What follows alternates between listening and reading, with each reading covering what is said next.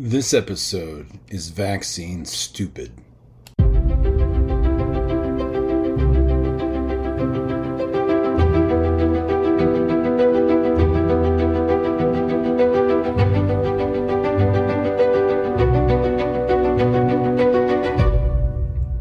don't want to pick at scabs and I don't want to plow up all the scar tissue about what's happened with this pandemic.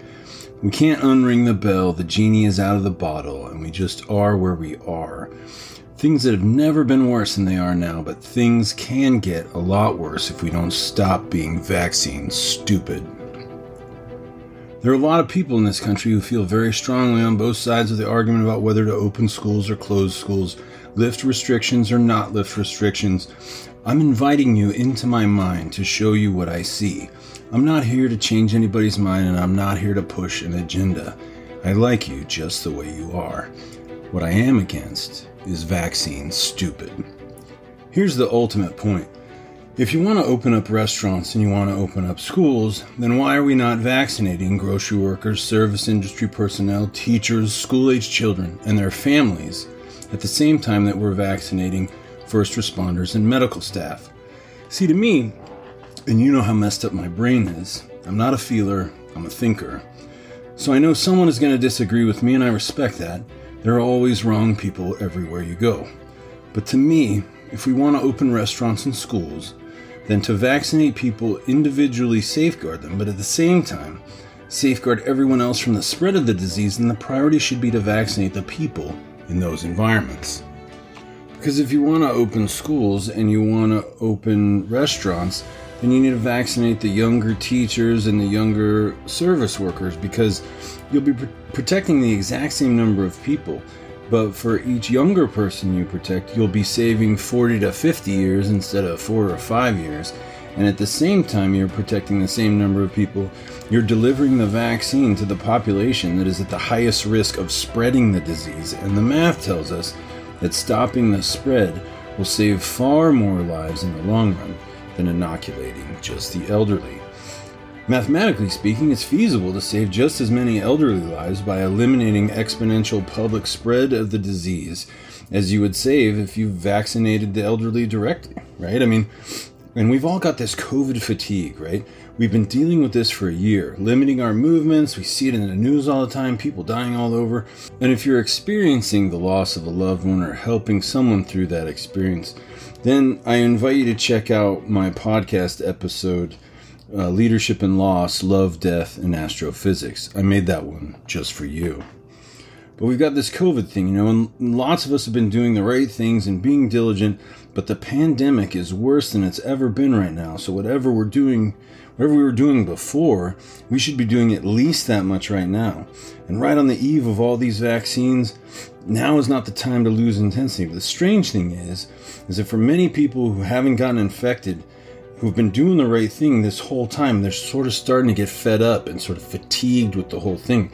And so it's only natural that they kind of start losing intensity, or they start sort of relaxing the measures that they've taken. It's kind of like, but that's kind of like people who've been like in a storm for a year carrying an umbrella, and they've made it this far with no issues, and so they're kind of like ready to toss the umbrella because they haven't gotten wet yet. But right now it's raining harder than ever. And I hate to say it, but when young people who've been doing the right things this whole time to prevent the spread, when they start to lose their intensity, a lot more people are going to catch it if those younger, more active people start paying less attention to what's going on. And the elderly aren't really spreading it in the community in nearly the numbers that young people do.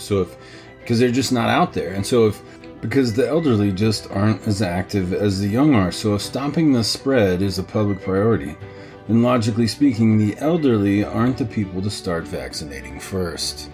See, we know this virus is aerosol, which means when you exhale or breathe out, you're blowing it into the atmosphere and it floats, and anybody who walks through it, or if you rebreathe an infected person's breath, your eyes are open, or you walk through a cloud of somebody's COVID breath, and you're looking at a COVID infection, either through your mucous membrane of your eye or your lungs or both.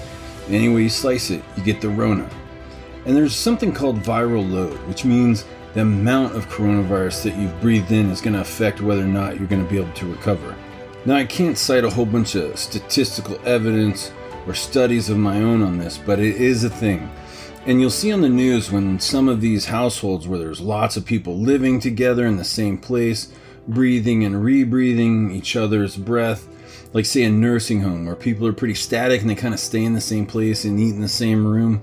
Or you'll see some household where there are like 7, 8, or 9 people, they're living in the same kind of small house, and suddenly like they lose their dad, their mom, their aunt, and a kid like all in the same week. Well, you know it's probably because they're all sitting there breathing and rebreathing each other's infected breath over and over and over and all day, just like the kids when school opens. And think of it this way, like if you're close enough to smell somebody's fart, you're close enough to catch COVID from their breath. It's just common sense. Just like wearing a mask, it's just common sense. But you know, the mask protects you somewhat, but it really protects other people from you. And everybody's else's mask is protecting you from them. And so you can kind of think of wearing a mask the same as wearing a seatbelt, right? But if you don't wear a mask, it's the same as unbuckling everybody else's seatbelt all around you. Because the mask that you're wearing is extremely effective at stopping your breath from infecting them, and vice versa. You can do other stuff, you know, like with your diet, like vitamin D3, vitamin C, and zinc will all help you. My uncle's a chemist, and he said zinc is a great extra thing that you can take to help protect yourself. What he actually said was zinc, zinc, zinc. So I take zinc every day. Let's talk about vaccinations, though, because this is why I want to make this podcast episode. I think the time is now, and smart people should act now, to re-examine the vaccination priorities that the government is going by. Because in my opinion, the government is vaccine stupid.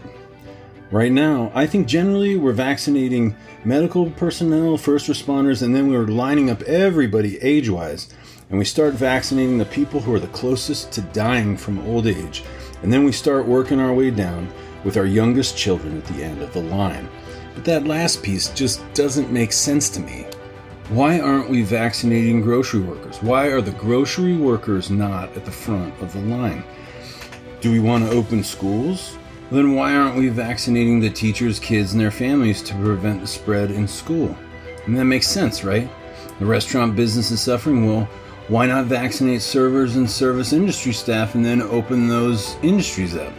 Do you want to open restaurants or not? Do you want to open them safely or not? If we want to do the best for our country, then it's stupid to vaccinate from oldest to youngest. I don't think there's any logical counter debate on this point. More people will die the way we're doing it now, and way more lives and families will be ruined by vaccinating all of the oldest people first. There's plenty of great old people, and they're important, just as important as everybody else. And I understand that an infected elderly person is probably 20 times more likely to die than perhaps a much younger person would, but they're infinitely more likely to die of old age than younger people are too. And when an elderly person dies, yeah, that chops about 5 or 10 years off the end of their life. But when a young person dies, that chops 30, 40, 50 years off of their life. Good, vital, healthy, adventurous years, which are better years than the elderly have left. It's unsavory to think of it that way, but it's true nonetheless. And these are years where they could fall in love, get married, have a child, write a song, cure cancer. And I'm just pointing it out that the elderly have already experienced those years that the young have yet to taste. Now, I'm not saying that the elderly already have one foot in the grave, so why waste the vaccine? That's not what I'm thinking at all. But I am saying that a 75-year-old man with dementia who isn't providing the financial support for a young family, if he takes the vaccine, he'll live another 5 or 10 years, and I'm sure he'll appreciate it until he forgets it a minute later. But wouldn't it be smarter to vaccinate his 45-year-old son or daughter, who would otherwise live 35 or 40 more years, who is the one who's paying for his assisted living arrangements and financially supporting their immediate family and the elderly man's grandchildren? Did anybody think of that? If the 75-year-old man is not vaccinated and dies, but his 45-year-old child is vaccinated and lives, then the family will be sad and mourn Grandpa's death, which is a natural part of life and was going to happen shortly anyway. But if the 75-year-old man with dementia is vaccinated and lives for another 5 years, but his 45-year-old child doesn't qualify for a vaccination because they're not old enough, and then they die of COVID, Then grandpa's put in the street, the family's in the street, the kids grow up without a dad or a mom, and now who's going to support these kids and grandpa, right? I mean, I realize that COVID kills the elderly in much greater numbers than other age demographics, and that's really unfortunate, but let's be honest, the very elderly person is going to die relatively soon anyway. And it's a lot worse for a lot more people for a much longer lifetime, because when a middle-aged person dies, there are many more people depending on them to live. It's a harsh reality, but it's true, and that is a fact. And there's no logical argument that an old life is worth saving too, because a young life is just as worthy of saving. So that one is kind of a tie. And there's so much misinformation out there being published by people who have an agenda, like people who want public schools to open now, when the pandemic is worse than it's ever been. There are even people pushing stupid, meaningless studies that say opening schools doesn't affect community spread of COVID-19, and that's a lie. I'm not saying schools shouldn't open, but I am saying don't listen to stupid people unqualified to study anything who say the community spread in the community is the same as the community spread in the school. That's like saying the percentage of people who get wet when it rains at the school is just the same as the percentage of people who get wet when it rains in the community. That's true, but what they aren't telling you, and what they hope that you don't ask, is how many kids who tell a school get wet. Because the answer is between half and 1/10. Yes, it's a fact that kids and teachers who go to the school building get sick between 2 and 10 times more frequently than the teachers and the kids who tell school. And it's just the math, it's all right there, and there's no debate. It's just a fact. And the reason I can say this with 100% certainty is if you look at the New York City school system, the COVID infection data, they have a public website with a ton of relevant, useful COVID infection data, sorted specifically by school district. Now, I can tell you this as an engineer. The information is broken down for every school district and how many students and teachers got the Rona, and then they also post by school district how many of them got the Rona at on-site school and how many of them got Rona during remote learning. And that is some of the cleanest data you're ever going to get, because the school district specific data already controls for like location, financial affluence, the type of socioeconomic environment, and all those kinds of things. That data is extremely trustworthy and scientifically controlled. And none of the stupid studies or the stupid people who publish them know anything about that. They just want schools to open, and so they're willing to tell lies and talk about all kinds of statistics to try to make it happen. Now, I'm not against opening schools. There are lots of good reasons to open schools. It takes care of food insecure kids. It helps kids develop better. It's a much better emotional environment. Suicide rates go down. School can be like free daycare for parents who need to work and can't afford to pay for daycare for their kids. There are a lot of good reasons to open schools, but lies and bogus studies that mean nothing are not good reasons and shouldn't be part of the discussion. Anyway, I made this episode tonight because I see the pandemic at its worst right now. More people are dying, hospitals are maxed and turning away patients. They're storing bodies in refrigeration trucks because the morgues are packed. At some point, we need real thinkers coming up with the plans and real leaders to lead. And we need an educated, motivated citizenry to keep those leaders accountable and tell them that they've got it wrong and they're not doing it right, and they're not doing what the people want when they're not doing what the people want. And in my opinion, right now, the government is being vaccine stupid. So if you agree that first responders and medical personnel need to be vaccinated before the elderly, grocery clerks need to be vaccinated before the elderly, if you want your schools open now, then maybe you'd agree that teachers, students, and their families need to be vaccinated before the elderly. If you want service industries opened earlier, then maybe you'd agree that servers of the public and their families need to be vaccinated before the elderly.